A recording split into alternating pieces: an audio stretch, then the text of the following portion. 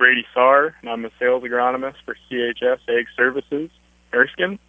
We're pleased to bring you this update from the Red River Farm Network, CHS Ag Services, providing solutions for your success. Good afternoon. Wednesday Farm News on this 14th of December. I'm Randy Koenen along with Sierra Doctor. We'll also hear a report from Whitney Pittman as well. Well, according to the National Weather Service, Bismarck reported 12.2 inches of snow, 9 inches in Jamestown, Dickinson 5 inches. North Central Dakota, Pingree received 11.8 inches. Herdsfield not far behind with 11. In the eastern side of the state, Thompson reporting 13 inches. Crookston, Minnesota, 12 inches. 9.8 at Hillsboro, Forest River 10. Valley City at 12 inches. Lisbon, 14 inches. And Grand Forks having 10 inches of snow. The day will be spent clearing snow for many people. Home on the Prairie weather owner Mark Ewan says the snow hasn't left the forecast just yet.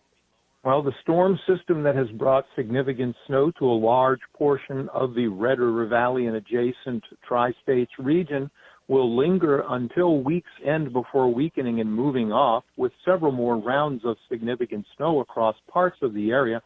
By the time we're done with the system Friday, some locations could have 12 to 16 inches of new snow on top of the existing snowpack. Ewan says the Red River Valley in Minnesota will get most of the snowfall today and Thursday.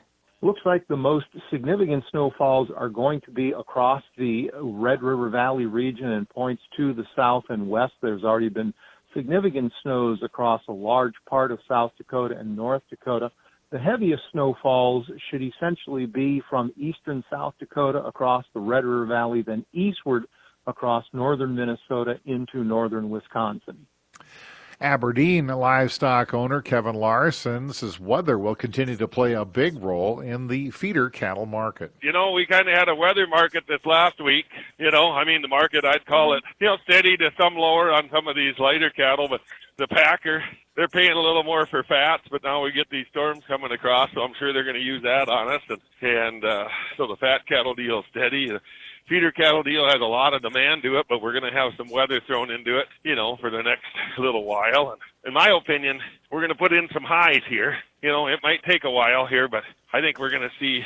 Well, you look in the fall. Look at what October board is at 205. We got some great potential in this sucker. If this thing's for real, we got $10, $15 a hundred in these feeder cattle. Larson says the market right now is flooded with cull cows. These big, heavier feeder cattle, they're going to be at the mercy of the packer, but these light cattle, like these 550s and under, oh, man, could they get high. Woo! Market, a lot of cattle moving, ton of cows. Boy, the cow liquidation thing is insane. Lots of culls, a lot of people culling. I'd say that thing's probably 5 to 7 lower than it was a month ago, but there's just a lot of them. I mean, if this thing doesn't slow down, I don't know. I mean, I don't think these USDA people have any idea what our inventory is.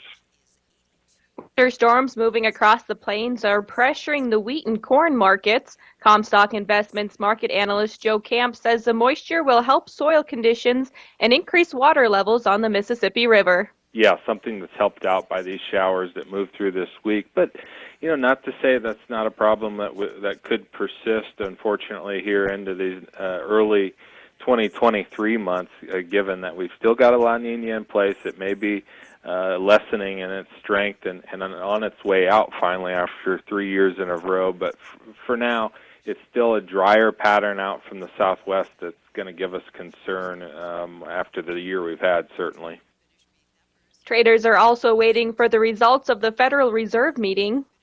Well, central bank day today, so that'll make the outside markets very influential, even more so than what they have been. So sharp moves for the dollar potentially expected, equities, interest rates, of course, following later this afternoon what the central bank will decide on our next rate hike. It seems that we've got a market that's kind of pricing in this sort of pivot. We'll see if that eventually continues to take down the dollar in a way that bodes friendly for export potential on the commodity side. Grain market continues to trade mostly sideways. Kleiss Commodity Advisors Managing Director Al Kleiss says trade volume has backed off. Yeah, it does. Other than algorithm traders trading with each other, the actual amount of farm marketing going on right now is pretty limited, especially in the northern plains with the weather that's developed. Traders are also waiting to see what the Federal Reserve does with interest rates. Some of the inflation news has been improving, especially the report on Monday, so that's been beneficial to the stock market.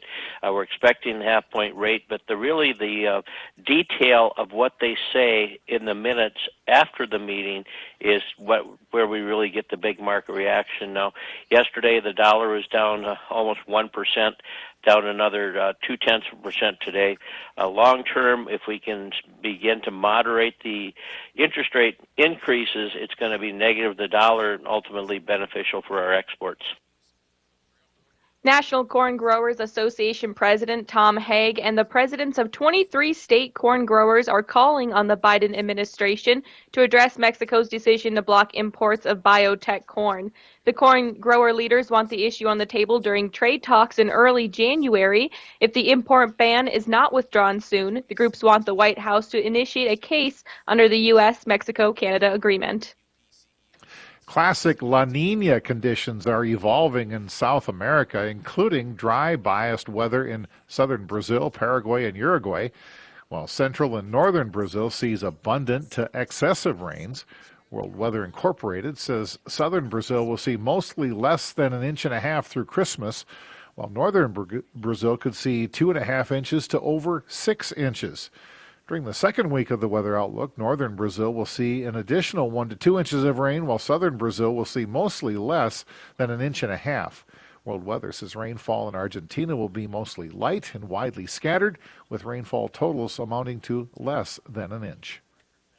After a 45-day review, the Committee on Foreign Investment in the United States determined the proposed Fufeng project is not covered by its jurisdiction and will not be taking any further action. North Dakota Senator Kevin Cramer told the Red River Farm Network he will get a classified briefing on this decision next week. Cramer is opposed to the investment by the Chinese Communist Party in the U.S. agriculture. Fufeng plans to move forward with its corn wet milling plant north of Grand Forks. Reporting agriculture's business, you're listening to the Red River Farm Network.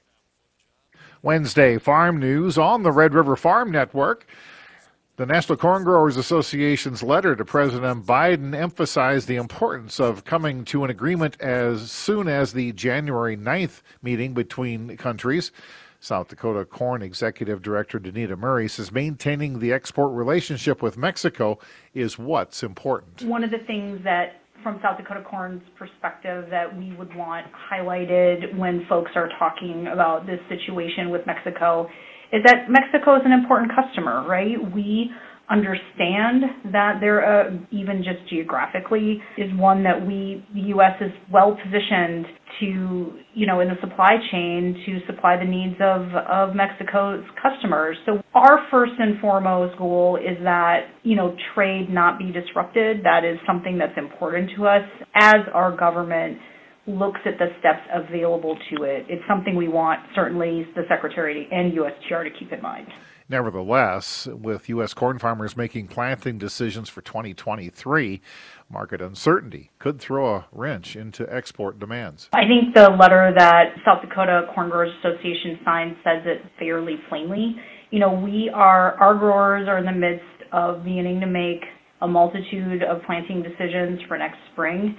Markets do react to decisions like this by, import and export customers. And so we understand that additional uncertainty, right? There's many factors that the market reacts to in the big board that shows up in price for producers. But I think at the end of the day, it's that additional uncertainty that if that can be worked on and removed, obviously the quicker the better. Green Bison soy processing finance leader Charles Mueller says the soy crush plant planned for Spiritwood, North Dakota, is on track to accept soybeans in 2023. We're looking to be online by harvest 2023, and I can say with confidence that we're on schedule to be able to deliver on that expectation. A lot of exciting things are happening at the site. Today we've We've had a plethora of contractors on site, and they've done a phenomenal job, especially in our prep building and extraction. We've been receiving all of our key pieces of equipment on time and according to our schedule, and continuing to reiterate that we are on schedule to be ready to go for Harvest 2023 with a commercial bid for Harvest 2023 soon to be released by year end is our target. Mueller says growers could start contracting beans from next year's harvest. So the facility is built to handle quite a bit of the local grower demand. So we're looking to procure roughly about 53 million bushels per year at our site, with a strong focus on the local grower base delivering via truck. We've got a robust receiving pit that's able to handle quite a bit of bushels per hour, and that's going to be our main intention. And we also have functionality to be able to receive soybeans when needed via rail, but our predominant focus is going to be the local grower base via local delivery via truck. This is the time of year for budgeting and preparing for the upcoming growing season. UPL Strategic Marketing Manager James Cody also sees this as an important time to evaluate the weed control strategy. You know, the pre-emergent side of it, when we think about weed control and resistance management, it's extremely important. So, you know, I think taking an extra moment to really consider that pre-emergent and what that early post looks like is important. Supply chain logistics has forced farmers to make earlier buying decisions, but Cody says it does go beyond that. I think over the past several years, it feels like growers have been planning more, thinking more about what's upcoming versus being reactive in season. So I think that's the right direction, and especially when budgets are tight, you know, to make sure that they have plenty of time to get the right products in the barn. Cash grain basis bids at the 6 regional grain elevators, followed by the Red River Farm Network, saw minor changes. Spring wheat basis ranges from 10 to 65 cents under the Minneapolis March futures contract. Sun Prairie grain at Minot having the biggest change from 65 cents under to 40 cents under. Spring wheat basis at West Central Ag Services in Ullin, Minnesota improved from 15 cents under to 10 cents under the March contract. Basis bids for corn are unchanged from last week, ranging from 15 to 30 cents under the March futures. Reporting agriculture's business, you're listening to the Red River Farm Network. Welcome to Inside Agriculture on the Red River Farm Network. Planning for the 2023 growing season can help take your mind off the current weather conditions. Red River Farm Network farm broadcaster Whitney Pittman has more. The last few years in the Red River Valley has seen both an excess and lack of moisture depending on the year or even the time of year. The Case IH North America Tilling and Pull-Type Fertilizer Manager, C.J. Parker, says when considering both drought and excess moisture, it's necessary to get out in the field to know how to best manage your soil types. When we're talking about drought or soil moisture in general, I think we got to pay attention to where our compaction and where our issues may be in the field. I like to go out and take a spade and dig a hole in the ground, use my pocket knife up the side and find where that compaction layer may be and how thick and how dense that compaction layer is. We think a compaction is just holding water, but in a drought condition, you know, every soil type's got the ability to percolate water up through that soil profile. Depending on what kind of soil type is, it depends on how much moisture can get up there. But if it hits that compaction layer, it's going to stop and not get to the roots of that plant.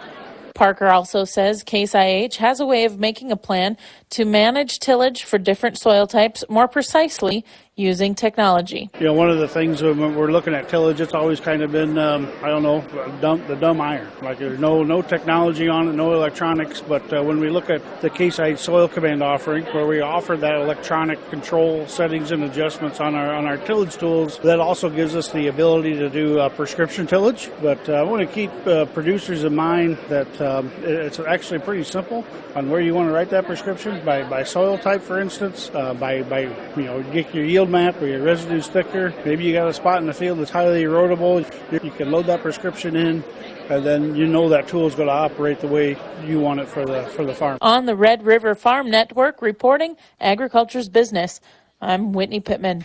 Checking markets before we leave you this afternoon. We're going to see wheat Minneapolis 5 to 7 cents lower. Chicago wheat's down 2, Kansas City down 15 3/4. March corn's down 2 1/4, July's down 1 1/4. January soybeans are 3 1/4 higher, while the March beans are 1 1/4 higher. January canola down 20 cents a metric ton. December live cattle down 37 cents. January feeders down 80 cents. December hogs down 7 cents.